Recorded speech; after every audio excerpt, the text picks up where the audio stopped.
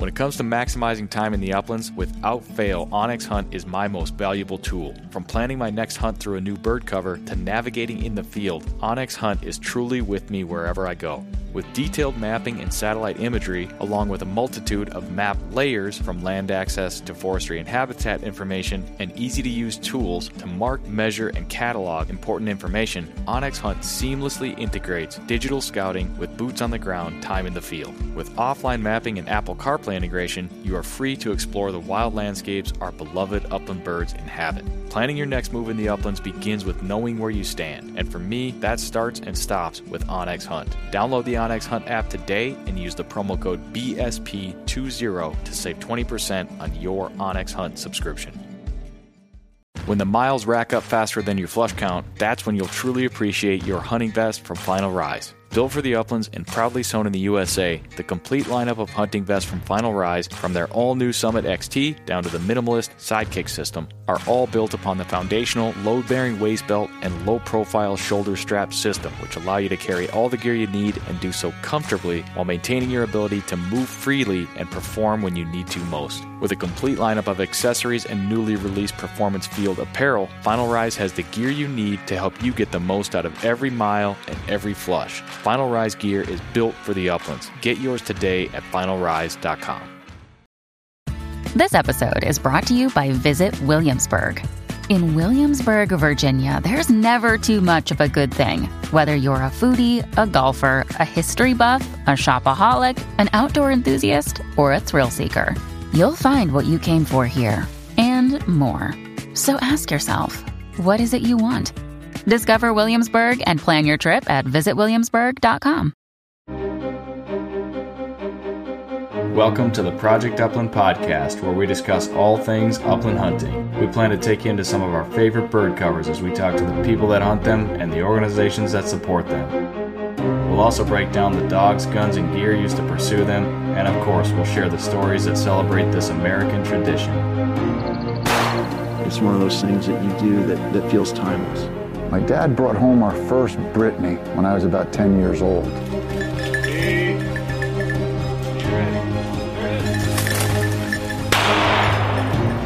The red gods are calling, and I must go. These are your stories. The Project Upland podcast is brought to you in part by Pine Ridge Grouse Camp. Adventure awaits. And by onX Maps. Know where you stand.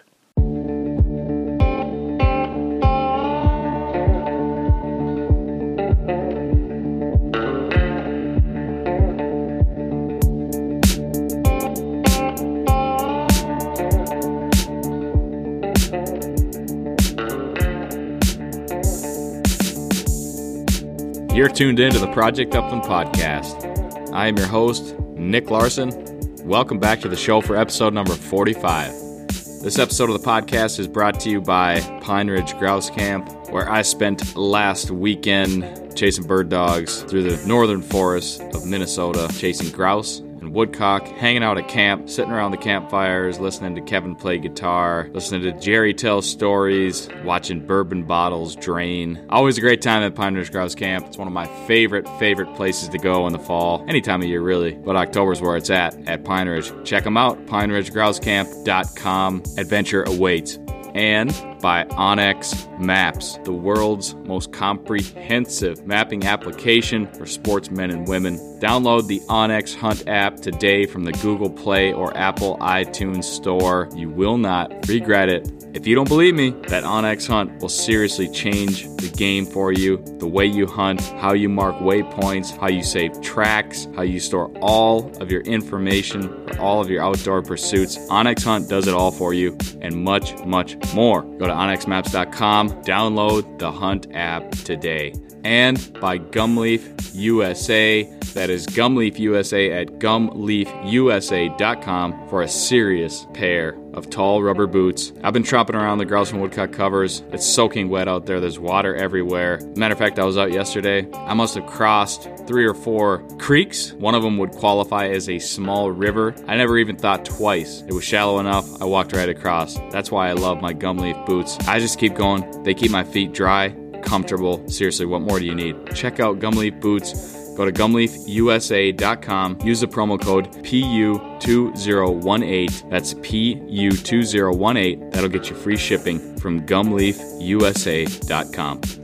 This week's winner of the Project Upland podcast giveaway is Kyle Chambers. Kyle sent me an email, told me he's a new bird hunter. He's only been at it for a year or two. He's been listening to the podcast. He's been reading articles on Project Upland. And believe it or not, he's actually learned a thing or two from listening to my guests, mainly reading the articles on the website. Kyle went out and implemented them on a dogless woodcock hunt and found some birds. Kyle, that was an awesome story, man. I appreciate you sending it to me. And I really appreciate the fact that listeners like Kyle are getting value from the stuff that we are creating and putting out at Project Upland. It makes me happy, and it should make you listeners happy as well, because Kyle's a new hunter. He's on our team now, and he's all in. You could be next week's winner of the podcast giveaway. All you got to do is make a meaningful contribution to the show. Leave us a rating. Leave us a review. Go onto your podcasting application, click the little stars icon, whatever it is for a rating. Leave us a review. That really helps us out. And subscribe to the podcast. We love it when you subscribe. That will ensure you get each and every episode the moment I release it. Or send us some listener feedback, aka a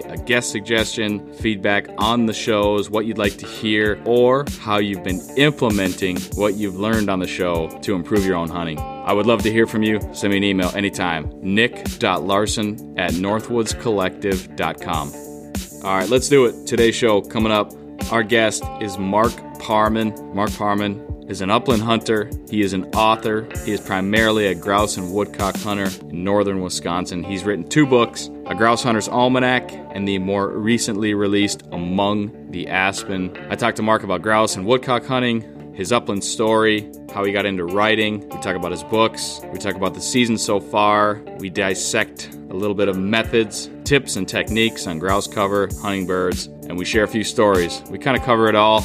It is prime time in the Northwoods for grouse and woodcock hunting, and that is very evident in our conversation today. I hope you enjoy it. Let's welcome to the Project Upland podcast, Mark Parman.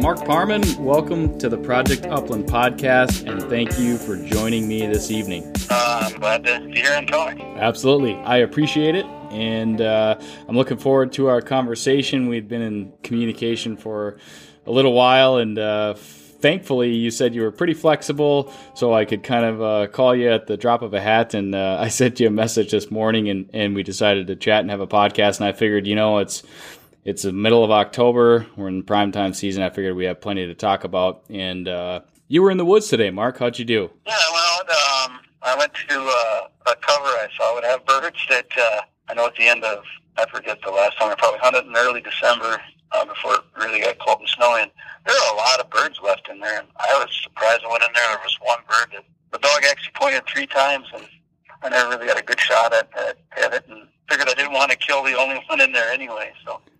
Then we went to another spot that I thought, this place is probably nothing in here. Sure enough, there were 7 or 8 in there. So, it was a good day. So that first spot that you went to, you hadn't been back there since last season. I'm curious because I had a spot like that I hunted pretty late in January. It was one of my last hunts of the year. Well, early this year, I guess you would say. And we happened to move 18 birds on a particularly nice January day. I haven't been back there yet this year, so I'm dying to get in there. What kind of cover was it? It's the one chunk is popple. It's probably 12 to 15 years old. There's a lot of really good mixed cover in there, and there's a lot of oak in there. I just, I have no explanation for why there are birds in there. So it's interesting, right? Cover's right around my cabin here. So Sawyer County, it just doesn't seem to be a lot of birds. But other places, it seems to be better. So I don't know. Yeah.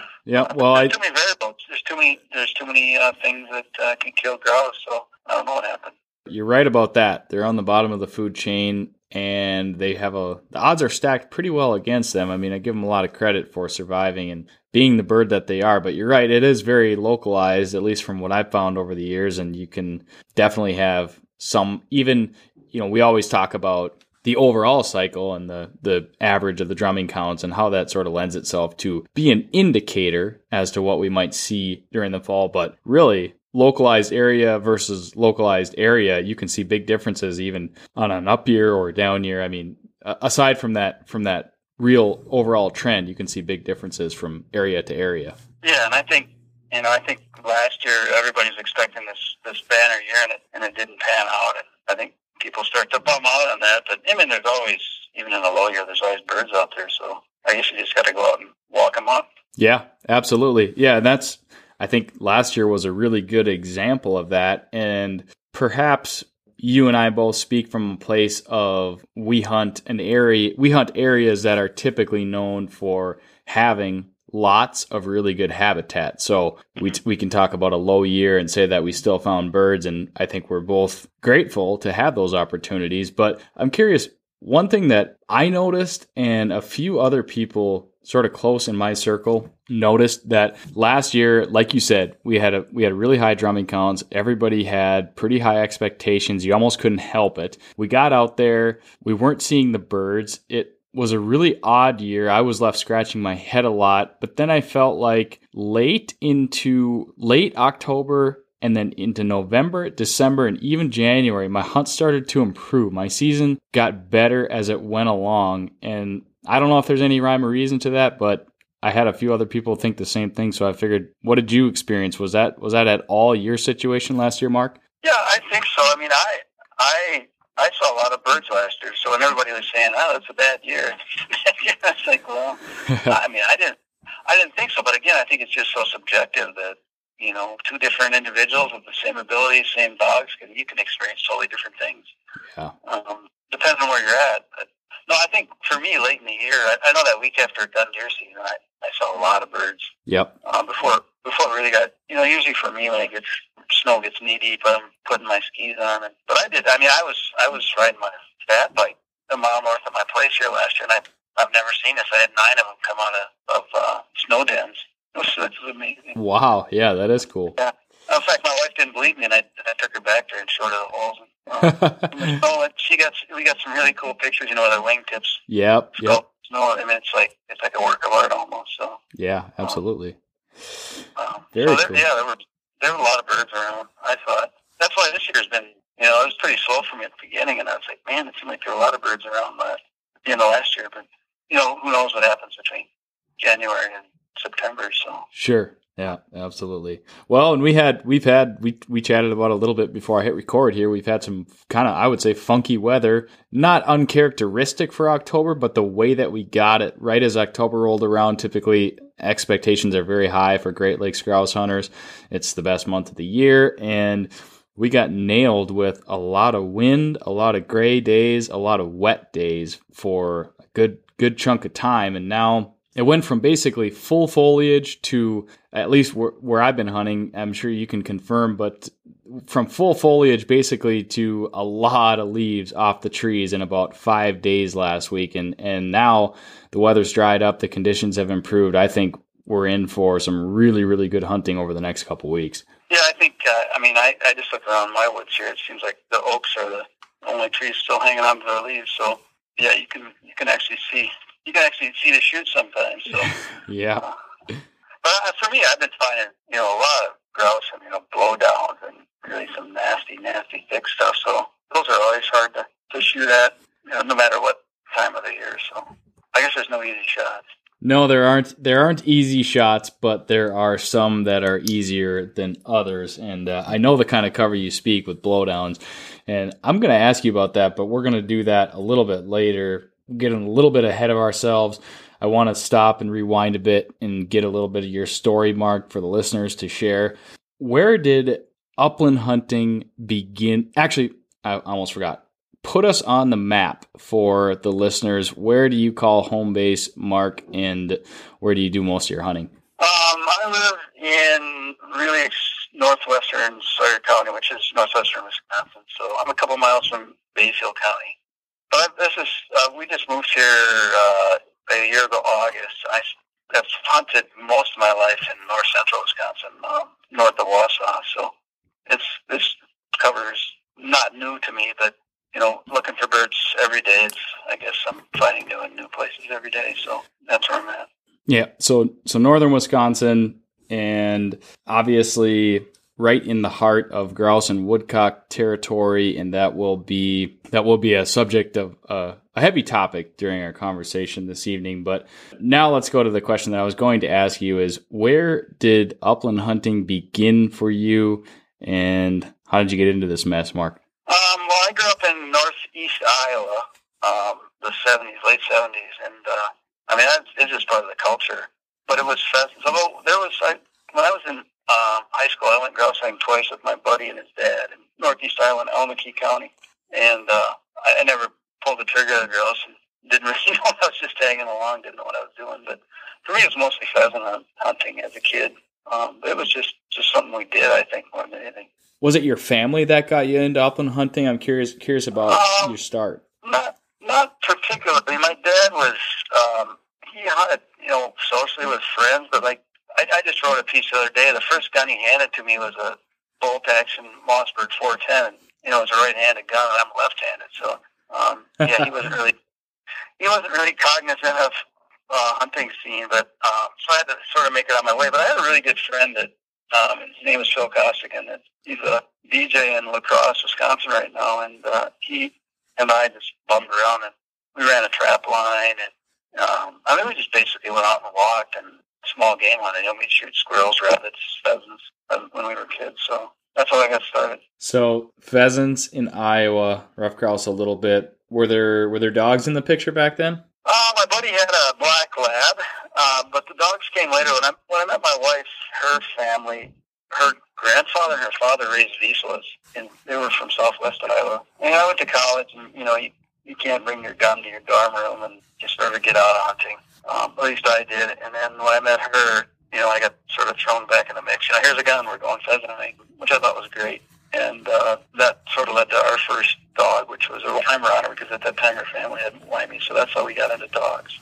So upland hunting, a little bit back burner through college. I know that there's usually some kind of separation in that, maybe you have that early exposure, and then I think it's common with a lot of people. There's a little bit of separation as you sort of grow up a little bit, find yourself, and then there comes a time where a lot of people dive back into it, and that's when they really get hooked. So I'm assuming that maybe had a little bit to do with the move to Wisconsin, but how did you end up in Wisconsin, and more importantly, how did you end up becoming a grouse and woodcock hunting fanatic?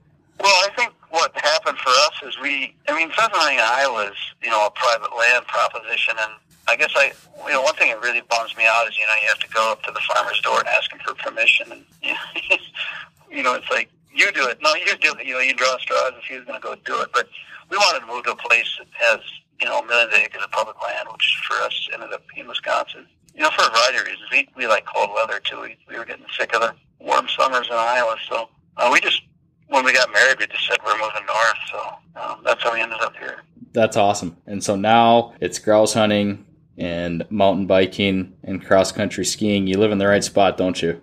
Yeah, I have no complaints. I can walk from my door and hunt. I can ski from my door. I can mountain bike from my door. It's for us, it's an ideal life. Do you find a lot of grouse covers on the mountain bike? Yeah, even skiing. The Birkebeiner Ski Trail, which is half a mile away, runs 30 miles, and then there's 120 miles of mountain bike trails, and it all pretty much goes through public land. So, and they're constantly cutting, so you can see. I just ran into a fresh cutting the other day, so you mark them on your map, and you wait 10 years and see what it's like. Easy as that. Yeah. Yeah. Well, those are three things that, obviously I love to grouse hunt. I love to cross country ski. I got started in that when I was young. I grew up, growing up in Duluth. We've got pretty good opportunities here, and I got into that when I was younger. That was something that I sort of put aside for a while in my adolescence and young adult years, I guess. But I've recently got back into it in my late 20s, and now, I mean, that's my favorite winter pastime, because I don't know if it's just another reason to be in grouse cover, or I do know one reason is that if I'm going to be, I like to get outside, I like to get fresh air in the winter, and I like to do something that gets my blood pumping and makes me warm. I don't like to do things where I sit and freeze. Yeah, it's not cross-country skiing. You could ski in your pajamas and stay warm if you're doing it right. Yeah, exactly. But I do it. My dogs love to do it. And at least, my youngest dog does a little bit of what's called ski jarring. I don't know if you're familiar with ski jarring. I am, yeah. You hook the dog up and the dog pulls you. My oldest dog, he just looks at me like, no, I'm not going to do that. But I mean, my dogs are constantly, in the winter, they get to, we have about 5 kilometers of trails around the neighborhood here, and, there's several spots where there's grouse, so they're always getting into the mix, just running with me on my skis, so it's good for them too. Yeah, absolutely. The skijoring thing is, I have sort of grand visions of doing that, and I bought the harness and everything.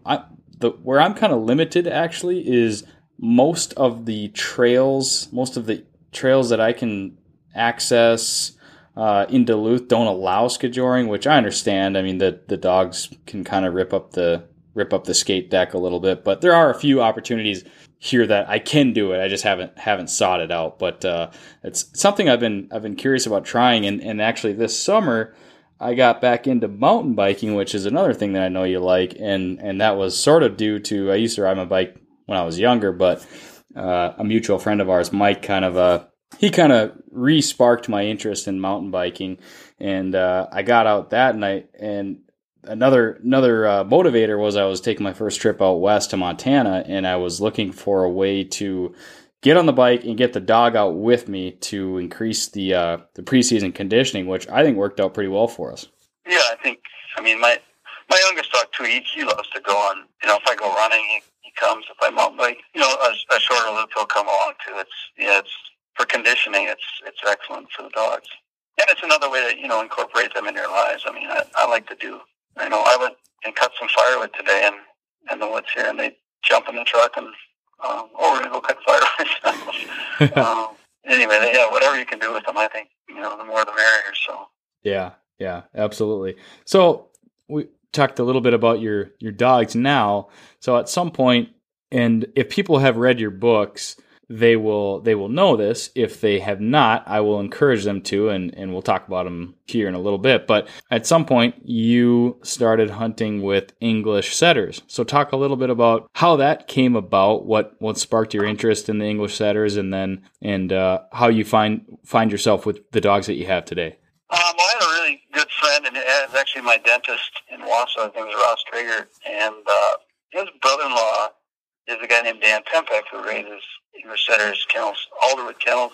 He's in Athens, Wisconsin, and he just happened to have somebody had money down on this dog, and then they didn't take it, and we were sort of looking for a dog, and he said, "Hey, you can get this dog," and he said, "Sure." So we sort of I just walked into our first English setter, and I liked the dog a lot, and we've had setters ever since. What was it that really drew you into it? I mean, what was it about that dog that you really liked that maybe you didn't see, or it was just different than your other dogs? I mean, I think all dogs are different. Yeah. Even within breeds, but the setters I've had, they keep their heads up in the air.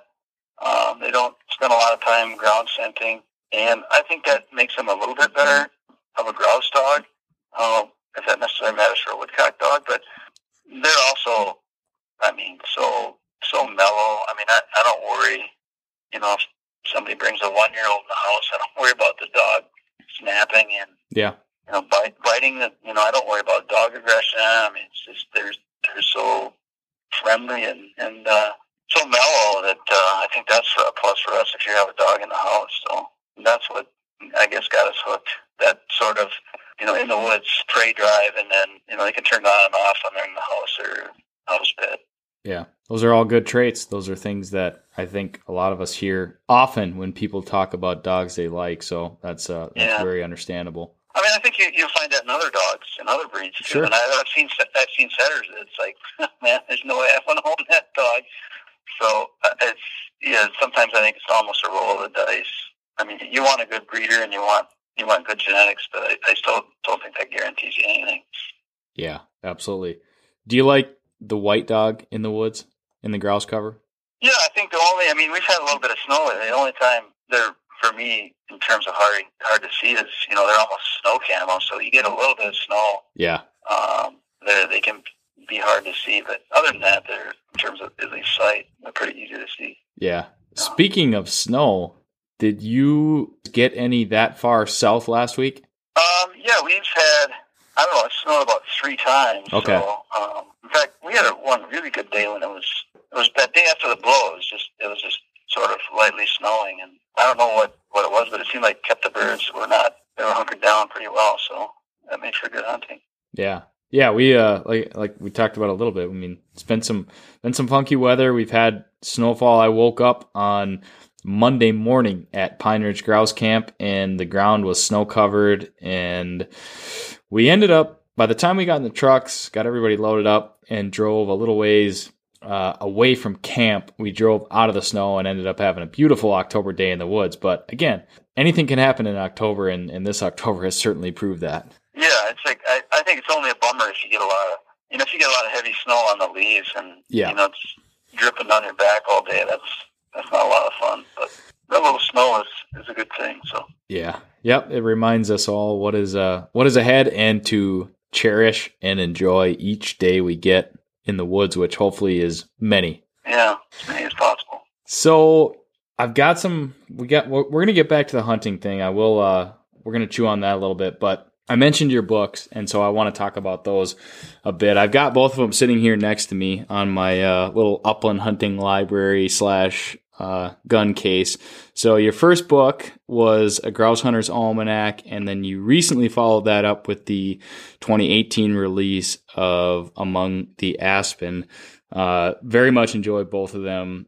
They're basically, I believe you, or at least the editors, call them essays, but I call them stories. They're 2 books full of hunting stories that involve, for the most part, bird dogs, pointing dogs, double guns, grouse, and woodcock, and they're a joy to read. So before we discuss them any further, where did the writing come into play for you, Mark? Were you always a writer, or is that something that developed over time? Yeah, I went to University of Iowa, and my degrees are in English. And I also started writing when I was in college. I wrote for the Daily Ion, which is the University of Iowa newspaper. So I have a background in English and journalism. So, those are just 2 natural subjects for me to combine. But yeah, I wasn't much of a writer, like, say, in high school. But once I got to college, I for some reason, I just became a voracious reader and writer. I don't know what tripped a switch there, but I guess I've been doing it ever since. So a lot of people say if you want to be a good writer, you should be, as you mentioned, a voracious reader. Would you concur with that? Yeah, I don't think I know any good writers who don't read a lot. I mean, I don't think reading guarantees you that you're going to be a good writer. Right. I just think you need to read and see how other people write, so you can basically see how it's done, in terms of the structure and how language is used. Yeah, absolutely. And so these stories that eventually came together in books that have been published and sold and people read, where did they begin? Are you an avid note taker? Do you get back to the truck and write down notes from your hunt? Do you keep track of bird numbers? Do you keep track of flushes? Do you write down where you were? Is that where these stories begin? Yeah, I have journals. I've always written a daily sort of a hunt log. I mean, that's just an entry for me, and I've got notebooks probably going back to the early 90s of hunts. And I use those for reference, for bird numbers and, sort of prick my memory for, what happened specifically on this particular date. So I guess that's just sort of fodder. But those are kind of fun to, you can compare years. You can look at, is this really a bad year? And then you can compare it to the last 10 years and see, how things are going then too. So I guess those are more a reference for me. Yeah, kind of along those lines, I have my sort of note-taking and journaling is still developing into what it is, but it started with numbers, I guess, and maybe that's because I'm a finance and accounting guy, but that's what really kind of sparked it for me, was keeping track of mainly flushes, and now I'm pretty rigorous with tracking my hours, because I want to know flushes per hour, and I pretty much track miles walked, and I do keep track of how many birds I shoot at and bag and that sort of thing, but then now I kind of keep, each year I kind of am adding things. So I'm adding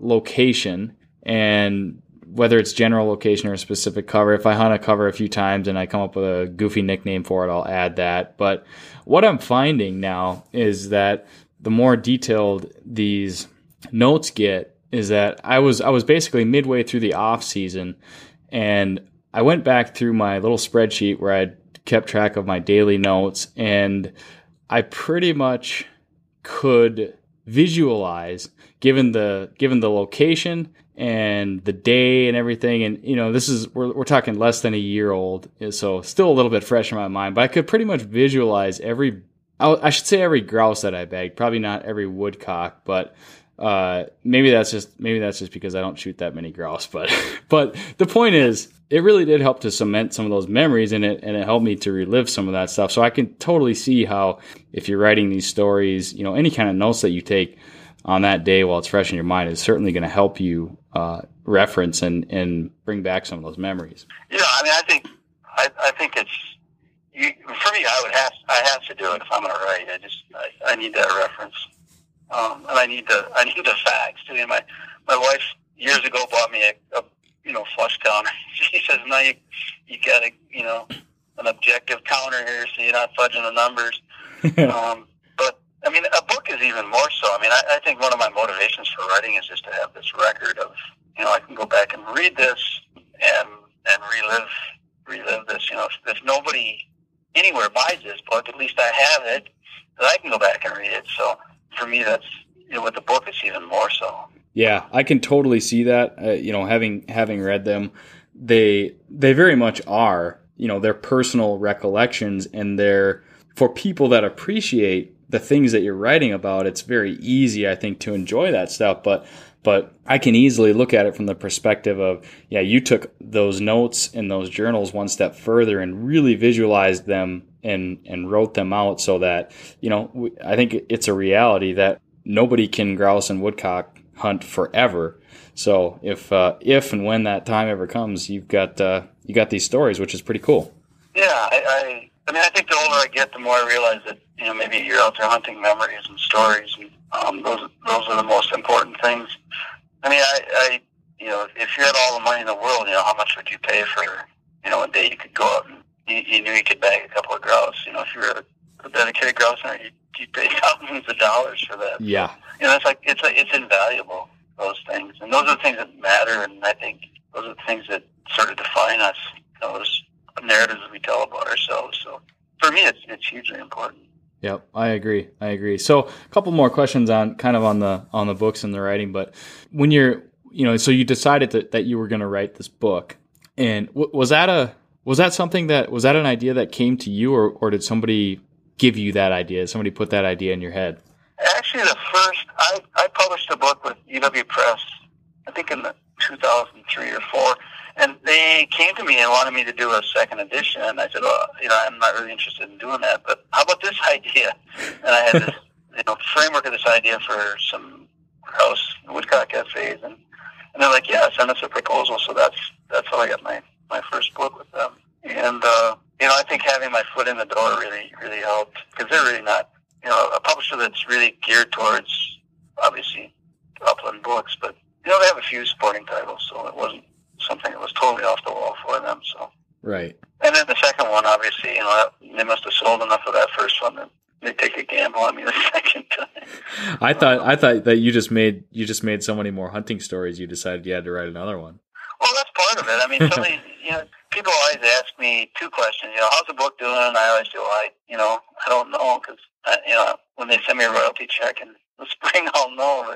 And the other question is, when are you going to write another one? And I'm usually saying, well, I don't have enough stories yet to write another one, so I got to make some stories. So, but I've been, the last couple of years making some more, so we'll see. Well, that's good to hear. Book 3 is not official, but avid fans of Mark Parman and fans of your first book, there is hope. You're still out there. You were out hunting today. You're still out there making stories. Yeah, I mean, somebody like George Bird Evans amazes me, the number of books he has. Right. And the fact that, he was 90 and still hunting. It's like, man, if only I can make it that far. So, yeah. How many books would it be on by that time? I don't know. Not as many as him, that's for sure. Oh, that's great. Okay, so one other question now. Are you like one of those crazy bands where you wrote 100 songs for this book, aka wrote 100 stories and then whittled it down to 20 or 25, however many are in your books? No, I don't. It's not that many. I mean, there's always a certain number of stories that, and who knows how many rough drafts you do of things, and you're right, and it's like, well, that's nothing, that's a dud. So I guess I don't have an official count, but there's always stuff that you don't include. And actually, in my last book, there's a couple that right at the end, it's like a couple stories, from the last season I did. It's like, well, I got to write these 2 stories down.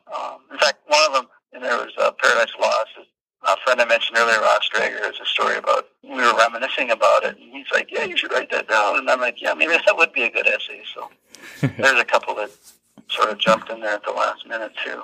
One thing that I really, really enjoyed about most of your stories is that, and I think, I don't think anybody would be surprised by this, but you're great at setting the stage and describing the cover that you're in. And that, I mean, again, I'm not even surprised why I like that so much, because it just sparks so many memories and so many emotions within me. But the way that you talk about the red pines, the white pines, the oak, the maple, the birch, I mean, you mention those trees and you set the stage, and I picture myself there, and it's just, I mean, I think that's what everybody wants to read, especially when you are, it's the off season and or maybe it's the cold depths of winter, and you just want to picture that stuff. But obviously those things, they spark similar emotions in you too. Well, I sort of break it down, the sporting literature, into 2 big groups. One is, stories, and then there's the how-to. There's so much how-to stuff written. In fact, in my first book, I'd sent the manuscript to another publisher who I won't name here, and the editor was really interested in it until he read, I had an essay called How to Hunt Grouse, and it was literally, a sentence or 2 long, and it was, find suitable cover and start walking, and good boots and a dog help. And he read that, and he got really mad at me, and so it was really condescending, and I didn't know what to say. In fact, it's a little bit longer now in that book, so I added some paragraphs of it. So, but I'm not a huge fan of the how-to at all. I think in particular grouse hunters, because grouse hunters, of any other upland tradition, there are hundreds of books you can buy about grouse hunting. You think about pheasant hunting, there's not that many, right? Yeah. And that pheasant hunting crowd is a much, there might be 10 times as many pheasant hunters as grouse hunters. So grouse hunters are pretty literary. They like to read stories, so write stories, I guess. Yeah, I would agree. And I think, I'm almost thinking maybe in today's, it hasn't always been this way. And so I do think there are some great how-to books of the past, but I think with all of the different avenues and vehicles for media and content creation, the book isn't necessarily the best place for a how-to. Yeah, not the best place for a how-to. I mean, I think a book is great for a collection of stories like this, but there's blog posts and there's videos and there's podcasts where we talk about how-tos. I love, one of my favorite interviews to do, I've done it the last 2 years, is Ann Jandernaw, and I like to talk to her about grouse cover for 60 to 90 minutes and let people chew on that. I mean, that's a great way to learn how to find grouse, I think. Yeah, I think how-to is indispensable. Like Dennis Walrod's book, Grouse Hunting, I think is the title. Yep. Or Don Johnson's book, I think it's Grouse and Woodcock Hunting. I mean, those are really invaluable books to me when I first started grouse hunting. But there's several others on the market that are just sort of knockoffs of that. I mean, I think that stuff just gets churned out. It's almost, it's not plagiarism, but it's pretty close. Right. But it's just not for me. I just don't want to write that stuff. It's like, writing out a recipe in some ways. So sure. Yeah. I will second the I don't believe I've read Dennis Walred's book, but I have right next to my bed. I cracked it open again before the season started. Don Johnson's Grouse and Woodcock Hunting, and I really like that book because he was a Wisconsin grouse hunter, and he writes about hunting in Wisconsin, and in a similar way, while it was a how-to book, I think he really strikes a lot of the nerves and emotions, and talks about why he loves grouse hunting in that book. Yeah, I mean, I think that's maybe why people like those books more than the others. There's a personality in it. There's some story in it, and I think it's in Johnson's book where he writes about that. Is it Vic Reinters? I can't remember. This old guy from Milwaukee that would drive north every weekend, and he had like an old Model 12, and he was just this deadly trap shooter. And, I mean, that was a great story. Yeah. Yep. I don't know if I'm recalling it correctly. Yeah, I can't confirm nor deny, but maybe I might have to page through it tonight and see if I can find it. Yeah, he's in there with his old Model 12, I think it was. All right, so we'll move off the writing a little bit, but last thing for you, give us the Mark Parman essentials for you go out in the woods, you go for a walk with the dogs. Hopefully you flush some birds. You get back to the truck. What are you jotting down in the truck, or at the end of the day? I guess what are those things that you write down every time, or maybe you don't have that much of a structure. Well, me, I the last couple of years when we moved here, I started using the DNR flight maps. I don't know if you're familiar with those. Yes, I am. Yeah. That show the age cuttings, and then I have it's not the Delorme. I forget what the other map is where it shows county forest. Yep. And it's a big atlas, and I'm constantly marking spots on that. So that's pretty much what I have in my truck. It's more of a where to go. Let's check this place out. But I tend not to, and I don't write till. I just like an hour ago I wrote down the hunting I did today. So gotcha. That's what I do when I have a beer in my hand, I guess. At the end of the day in the evening. So that's a good way to do it. What's your favorite beer right now? There's too many. So actually, two kids that we used to coach cross country skiing just started a brewery in Duluth, Ursa Minor. Oh yeah, I keep hearing about this. I have not. I haven't had their beer yet. Yeah, Mark and Ben Hugus. I think they have another partner, but we were up there a couple weeks ago and we stopped in there and they had some great beer. But there's just too many. So I don't know. I think actually Ben Paddle. There's another good Duluth brewery. Yep.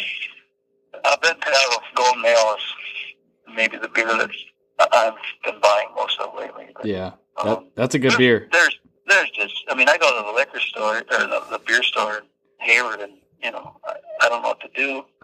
I'm paralyzed. Yeah, you and me both. The selection has it's blown up. Yeah, it's a good time to like beer.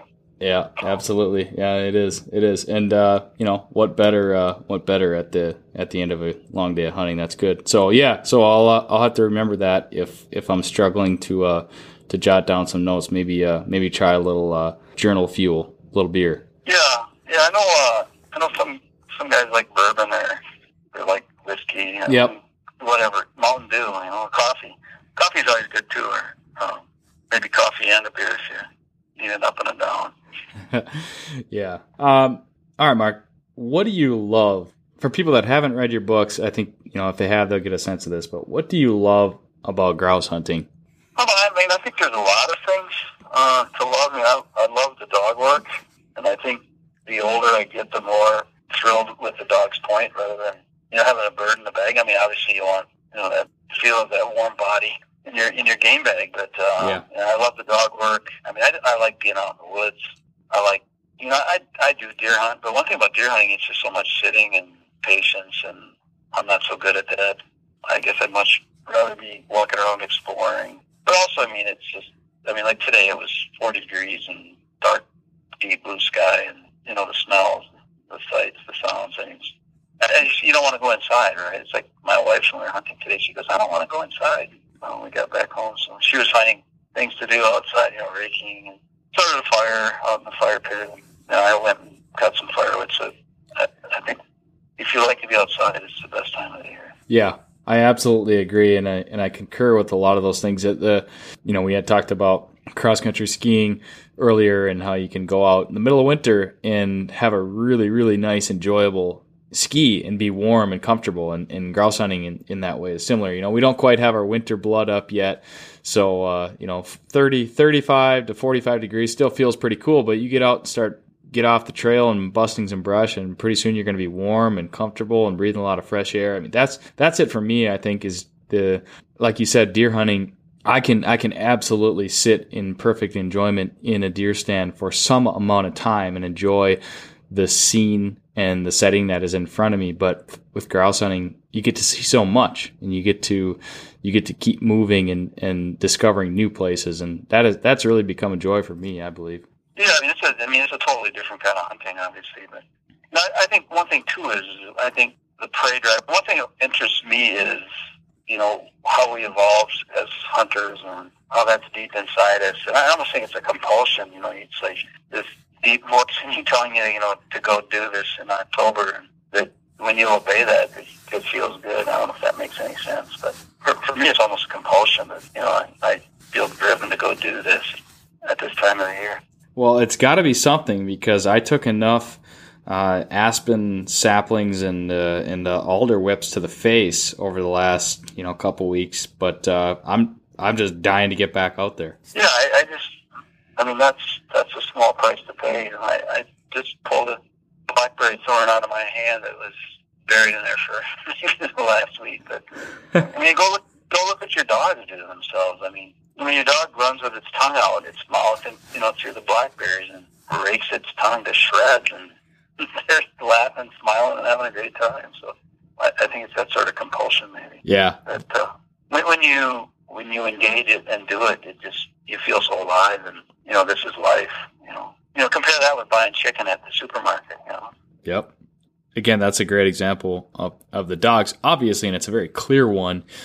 If it wasn't clear enough to people with their own desire to get out and chase these birds through the places they live in, it takes one walk in the woods with a hard driving bird dog to realize, wow, look at the drive behind that dog, and look what he's doing to himself, he or she putting themselves through just to get a whiff of that bird.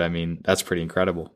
Yeah, and I think dogs too. Dogs have sort of come into our world and domesticated themselves, just like we've been so domesticated that we go back to that. We feel, it just pulls us back to that who we were once. And I think we really love to do that, and it's intensely pleasing to us. So I think it's sometimes hard to even describe to people that don't do it, but what it's all about. Yeah, I agree. So I said we would circle back a little bit to the hunting, and obviously we started there with sort of what drives you out there. But fast forward to right now, today, the 2018 bird hunting season. You hunt Wisconsin. I've talked about it. I've had a number of guests on the podcast. Mark Witeka from the Wisconsin DNR over the summer, and Ann Jandrna, who is a Wisconsin grouse hunter herself, and has a vested interest in grouse population. So we've talked about some of the causes for concern, and I know you were somewhat vocal about it when the seasons were being proposed to be shortened, and here we are today. It's middle of October, right in the prime of the season.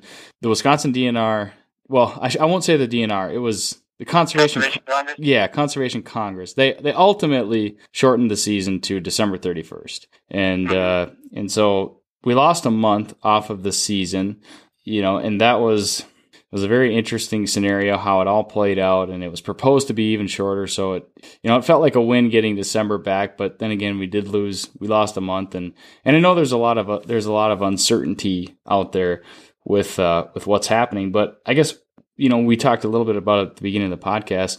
You felt like you struggled some, but then you've seen birds. Have you seen anything this season to really indicate or raise the alarm or anything?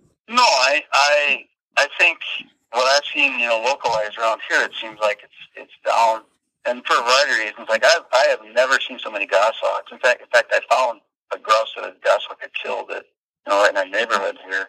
So I think maybe that was it's my layman's explanation for it. But I just started going to different covers and looking, just different places and in different covers, and kind of even getting out of the popple so much and having a lot more mixed cover. And I'm seeing definitely a decent number of birds. So Yeah, that's good. And I really bring this up not to point fingers at anybody or cause blame, because ultimately it's a passion for this thing that we all love to do that's driving us all, and it was driving the concerns too behind proposing shortening the season. And so I can say from personal experience that I've been pretty relieved, I would say, to get out, and I am finding birds, and I feel like I can safely say in the covers that I have hunted, I think I'm finding birds easier than I found them at this time last year. Now, how will the rest of my season play out and the numbers compare? Time will tell, and I'm keeping track of those numbers, so I'll be able to tell you that. But for now,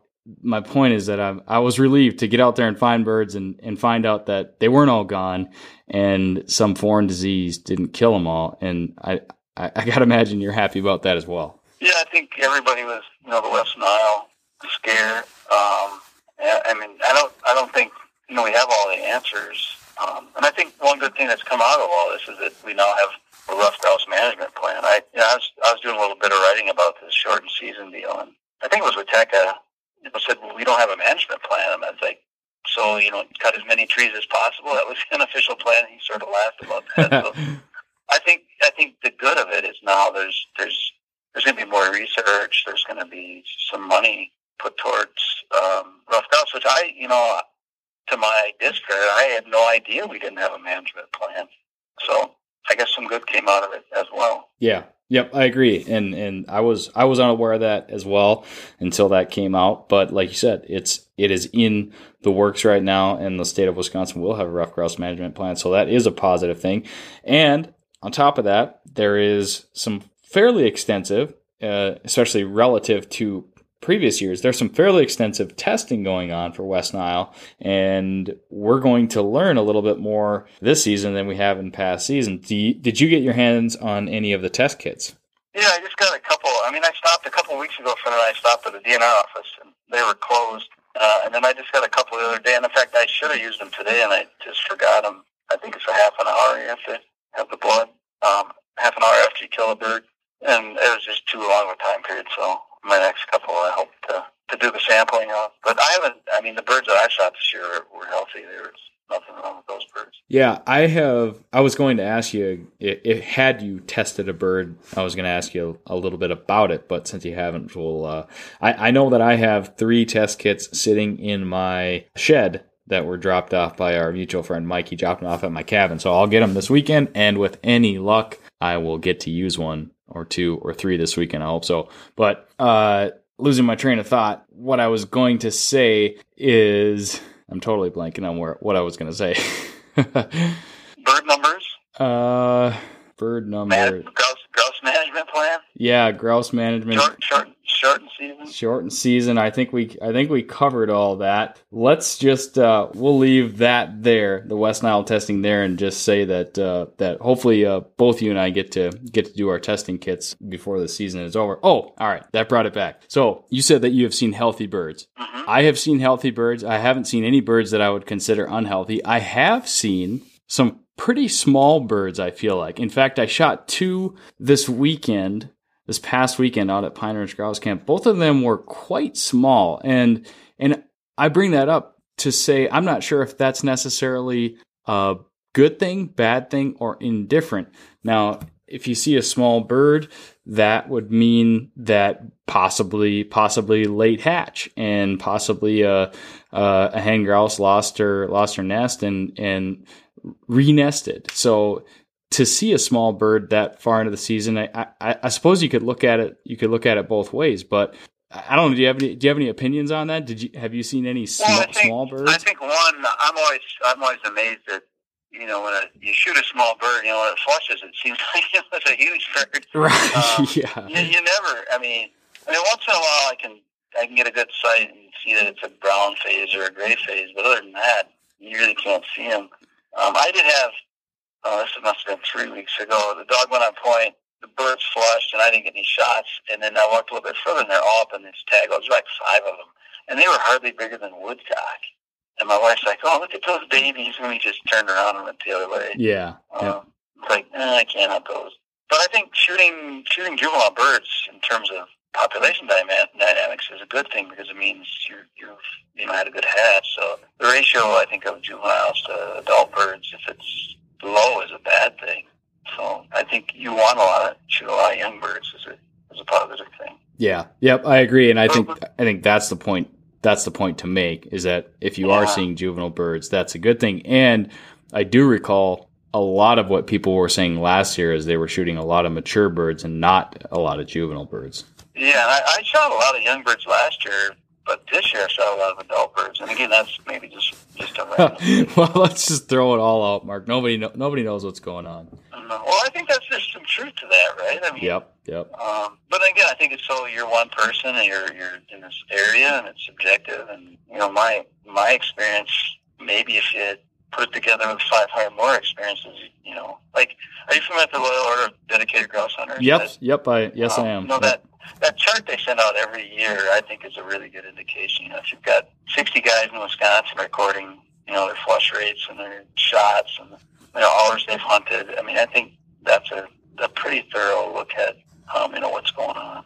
Yeah, I agree, and that's where I basically took the framework for the numbers that I keep. The Ken Sabo's newsletter, Loyal Order Dedicated Grouse Hunters, good little newsletter. And again, that is one thing that he does that is really cool, is he has his members fill out a survey and he collects specific data and sends out a recap and a report. And like you said, I think that is a good reference point because you can look at the localized regions, you versus other Wisconsin hunters, and you're all tracking the same numbers. And I think you can definitely see some patterns and some consistencies there. Yeah, I think, I don't know how many drumming stops, Wisconsin, they do a spring drumming survey. I don't think they have even as many, drumming sites as you would actually people doing, individual surveys of their season. So, I think the numbers are, at least, the science we're basing it on are there. So, I always like to read that.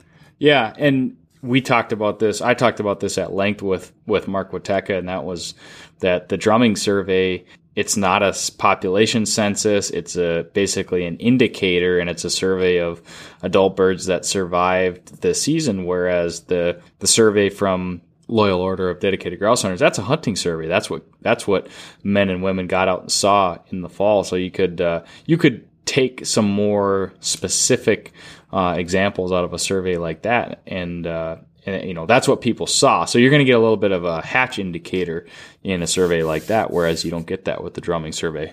Yeah, I mean, I still think it's obviously 100% foolproof, but it seems to be like it's a more accurate look at what's actually going on out there. All right, I got a few more things to chat with you about, Mark, and they're kind of some random things. I mentioned a couple times that I spent the weekend out at Pine Ridge Grouse Camp, and I was with a friend of mine, AJ, and he's actually the creative director of Project Upland, and we got to spend some time in the woods together, and we tend to discuss things and have some intellectual conversations, I guess, if you will, and we started hyper-analyzing a few subjects related to grouse hunting. So I thought that I would, and they were related to some specific examples, I thought I would just get your opinion on them. And the first one of those is approaching points. So you've got pointy dogs, so I can ask you this question. Your dog goes on point in the grouse woods. Do you have a specific way or method that you like to approach that point? Well, I'm left-handed, so that means my gun barrel points to the right when I'm carrying my gun. So, the person I hunt with most is my wife, and she's right-handed, so it's a perfect, fit for us. Yep. So my barrel points right, hers points left. That means I'm going out on the right side, she's going on the left side. So I think just from that old habit, I'm often approaching the dog from the right side. But if I'm alone, I don't think I really think of that. But for me, if I think I've got a grouse, I do a wide circle. Try to get around it as opposed to a woodcock. I mean, a woodcock, I feel like you can just walk in. So if I don't know what it is, maybe a grouse, maybe a woodcock, I'm always walking a 20-yard circle around the dog and try to come back at him. I just think that's the best shot you have. If you can get the bird between you and the dog, it's often a good shot. So that was a great answer to the question that I asked without asking it, really, because you touched on a couple things. Number one, something I have talked about on this podcast is that I've I've heard from more experienced grouse hunters, and I've started to practice it myself, is circling the dog in an attempt to get the bird between you and the dog, which does, from my personal experience, give you the best opportunity at getting a shot. So I wholeheartedly agree with that. Now, the other thing that you touched on, which I find very interesting, and that's the example I'm referring to from this past weekend, is if you think you have a grouse, you'll try to circle wide. And if you have a woodcock, basically you may treat either of those examples differently if you think the dog has a woodcock pointed or if the dog has a grouse pointed. And so what happened this weekend is, I think people that have pointing dogs will know this probably, is your dog goes on point. Every time the dog comes into frame, your mind's going a mile a minute and you're trying to hyperanalyze the situation. So I think it's only natural for you to think and wonder, okay, yeah, that looks like a probable woodcock. Location, maybe the way that the dog's pointing, all that stuff. And so we were moving in on a point, and my dog was kind of twisted up. He was on point, and he was kind of twisted up, and it looked like he was very close to a bird. We had just transitioned out of some mature aspen into an 8 or a 10-year-old aspen cut. And so my mind went to woodcock because of the way that the dog was positioned, the cover that we were in. And I instructed the other gunner to work right into the dog along with myself on the other side. And we moved right in on the nose of the dog, and we circled a short little circle. And sure enough, a grouse blew out of a blowdown right behind us. And we had no shot. And I started sort of breaking that down to AJ and explaining what was going through my mind and why I sort of led us into that point that way. And we both came to the quick realization, well, why wouldn't you just, and I think about this, why don't you just treat everything like a grouse, circle wide? If it's a woodcock, they're typically going to hold tight and they're still going to be there. But I don't know, something came over me. It got the best of me. We went right into the nose. I think sometimes it's hard to just not go right into the dog and hope there's a bird there. Well, I think too, it's like Saturday when I think we had 46 woodcock on my counter, and it's woodcock after woodcock after woodcock. Yep.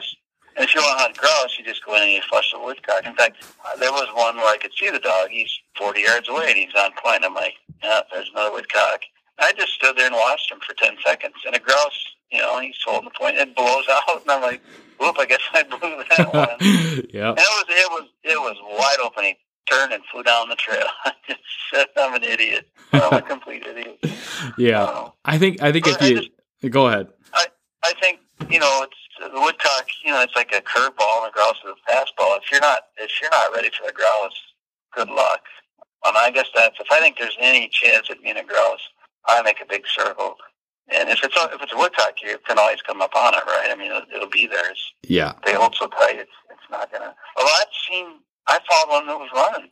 They ran probably 30 yards to the woods. I was amazed this past weekend. So I think they're getting more skittish. I mean, maybe that's just my subjective take on it, but for the most part, they're going to be right there. Yeah, well, I think in the covers that we hunt, typically woodcock contacts are you should get a lot of them if conditions are right. You should get a good number of them, I should say, and more often than not, you can get very good dog work. You can get some close points where the dog is right there. But I hear a lot of people say that woodcock run more than they used to. I don't say that's true or not true because I haven't been hunting woodcock long enough. I had mentioned to you earlier, I've only had my first bird dog for 4 years, so I've been at it for 5-6 years kind of thing. And so I definitely have seen woodcock run. I've seen it this season. I've seen it in season past. So I know that they do run, but I do hear a lot of people say that they run more than they used to. So that very well could be true. I just don't have the perspective to. But again, that's one of those things where I do believe that circling ahead of the dog and trying to cut that bird off, which is hard to do on a grouse, especially if it takes you a while to get to that point. I think that's. I mean, you got to move. I'm always amazed that people sort of just saunter around. It's like, what are you doing? I guess for me, there's times I'm almost running. It's like, especially in certain conditions, or you see, once in a while I'll see the grouse running, away from the point. It's like, if you don't hightail it, you're not going to get to that bird. So I guess put your track shoes on. So I agree, and I feel like I've got this timer going in my head where the longer it's taking me to get there and assess the situation and start making my move or my circle or whatever it is, I just feel like my odds are going down. They're getting lower by the second, and if I get hung up in some brush, it gets frantic, and you're trying to get there, and mainly a lot of it is if my dog's got a grouse pinned or he's got a grouse pointed, I want to get up there and reward the dang dog. I want to do it for him. Yeah, I mean, if my dog points a grouse, I'll shoot my gun in the air. There's your reward. So that's a good point. I actually have not done that, and maybe I have to start doing that. Yeah, I just literally will just shoot my gun in the air if it's a good point. So yeah, I guess maybe I have too many shells laying around. I was gonna say, yeah. Well, everybody knows you don't always get a shot at a grouse, even a pointed grouse. You're not always going to get a shot. And so if that's what we want the dogs to do and the shot is a reward, which it should be, that's pretty good sound theory, I would say. Yeah. Well, I don't know if it's my theory or sound theory, but I guess it's just something my dogs appreciate. So, All right, here's another one for you.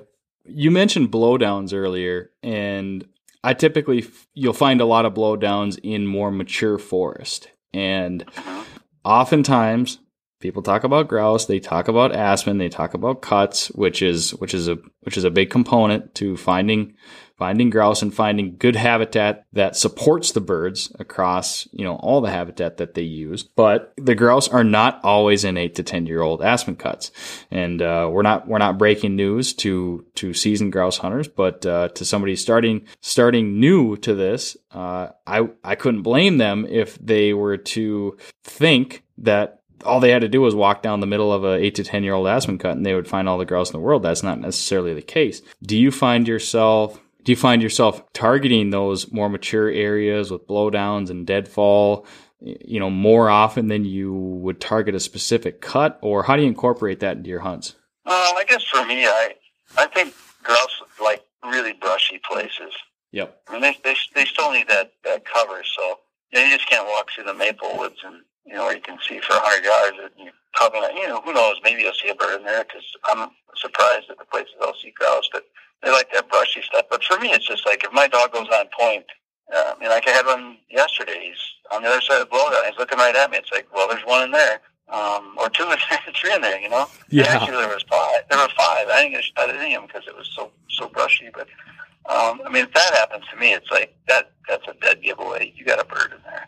So for me, I guess it's just an alarm bell that goes off in my head if the dog's pointing at a brush pile. Yep, I definitely would agree on both accounts in that, the biologists that I used to work with at the Rough Grouse Society, they put it in a great way, being not cover type specific, but they would always refer to stem density, and they're not specifically talking about aspen. They could be talking about hazelbrush or tag alders or anything really. So it's stem density. I'm sometimes surprised, like, a little maple whips, you'll see them, that kind of mixed cover. So, but yeah, I don't know if you can, there's so many blowdowns all over the place, right? If you're in a mature woods, there's going to be blowdowns. So, I guess for me, it's just a spot that, they could be lurking in there. So, yeah. Well, I think you touched on it in the right way, and that is when you are, because you spend any time in the grouse woods, you're going to find blowdowns, and I'm not saying go kick around under every one, but if your dog goes on point, or let's say you got a flushing dog, your dog's getting birdie near a blowdown. With a pointing dog, it's approaching that point again, circle, get on the other side of that blowdown as fast as you can, because that's more than likely he knows where the dog's at and he wants to go the other way. So if you can squeeze them, I've got one memory in my mind, vivid memory from last year in November. I was hunting in northern Wisconsin and my dog was on point. I circled. There was a deadfall right in front of him. I squeezed in on the other side, and I saw the grouse's head sticking up right before he took off, and I was actually able to put that bird in the bag. But again, good point. When you see a blowdown and your dog's on point nearby, that's your point of interest. Yeah, it helps to have. I had to time once when there was a blow down, and my wife looked in and she could see the bird. Yeah. Like, well, shake it. You know, you had somebody there kicking it, shaking it. You're ready to shoot. So. Yeah. Yeah, and I don't. That's one thing where I don't know. You know, I've heard people say when you're approaching a point, just look up. Don't even bother trying to spot the bird on the ground. I think sometimes that's tough to do.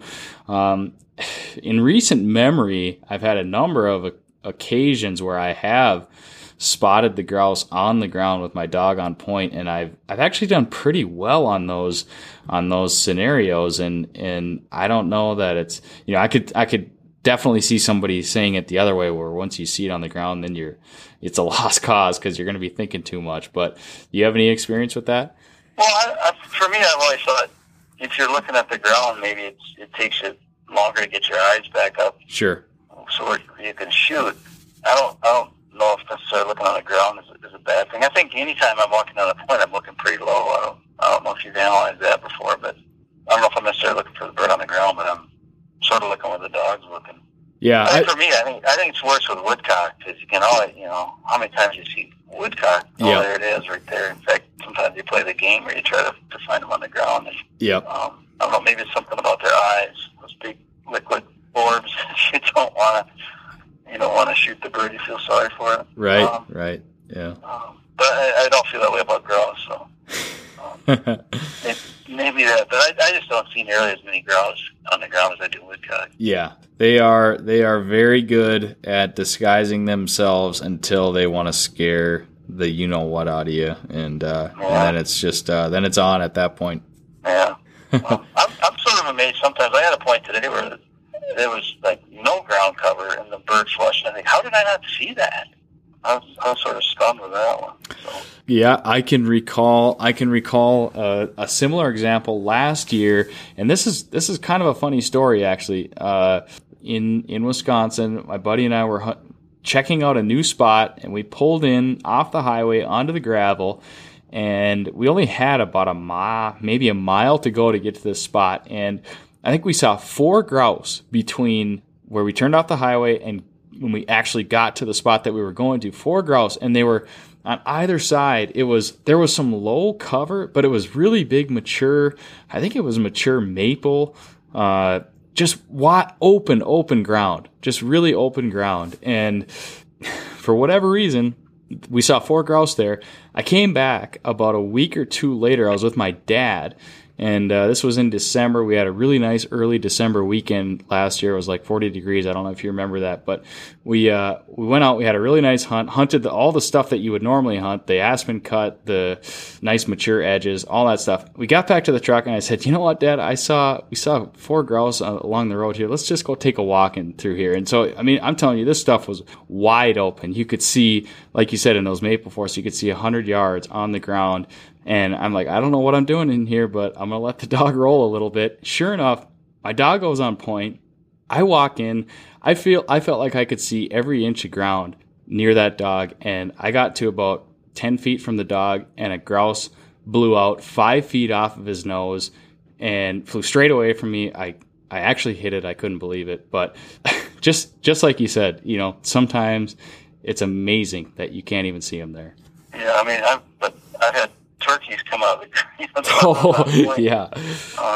I think my dogs have pointed half a dozen turkeys over the years. I mean, think how big those things are. It's like, where did that thing come from? Right. Now that's a heart attack, a turkey point. So I believe it. Well, this has been a lot of fun, Mark. I really appreciate you joining me on the podcast. One final closing question for you. We've got a lot of listeners to this podcast that are, at least I hope, that are new to upland hunting. They're just getting their feet wet, just getting started. To those new upland hunters and all your years of experience, to somebody just getting started, any words of wisdom, advice for them? I guess if it were me just getting started, I'd find somebody that grouse hunts and go with them. There you go. If they live in Wisconsin, buy them a case of beer and say, let's go bird hunting. Maybe they'll take it. Perfect. Well, I appreciate that, Mark. And like I said, I really do appreciate your time on the podcast. This was fun. I hope you enjoyed it as well. And would love to have you back on. And hopefully I'll run into you out in the grouse woods over in Wisconsin one of these days. We can have a beer together. Yeah, have a good season. All right, buddy. Good luck the rest of the way. Thanks. Take care.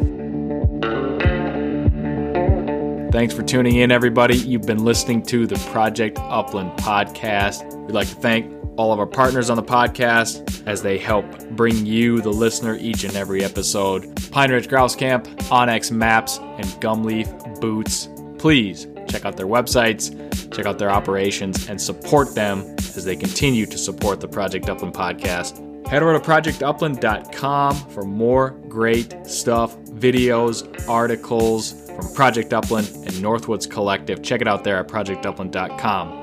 Don't forget, you could be next week's winner of the Project Upland podcast giveaway. All you've got to do is make a meaningful contribution to this show by doing any and or all of these things. Leave us a rating, leave us a review, subscribe to the podcast, hit that little subscribe button, share the podcast post, and please reach out to us, send us your feedback, your thoughts on the show, and your suggestions for future episodes. I'm an upland hunter. I love to hear from other upland hunters.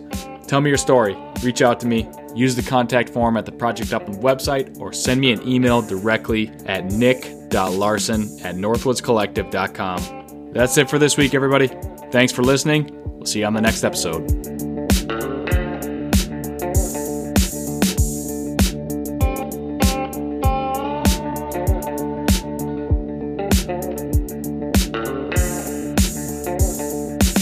onX Hunt is the #1 hunting GPS app. Join millions of other hunters who trust onX Hunt to find more game, discover new access, and hunt smarter. onX Hunt shows you nationwide public and private land boundaries. They've got topographic and 3D maps. You can track your route, location, and elevation profile. You can save maps for offline use and take onX Hunt with you wherever you go. The most comprehensive hunting tool you'll own. Download the onX Hunt app today and use the promo code BSP20 to save 20% on your next onX Hunt subscription. Know where you stand with onX.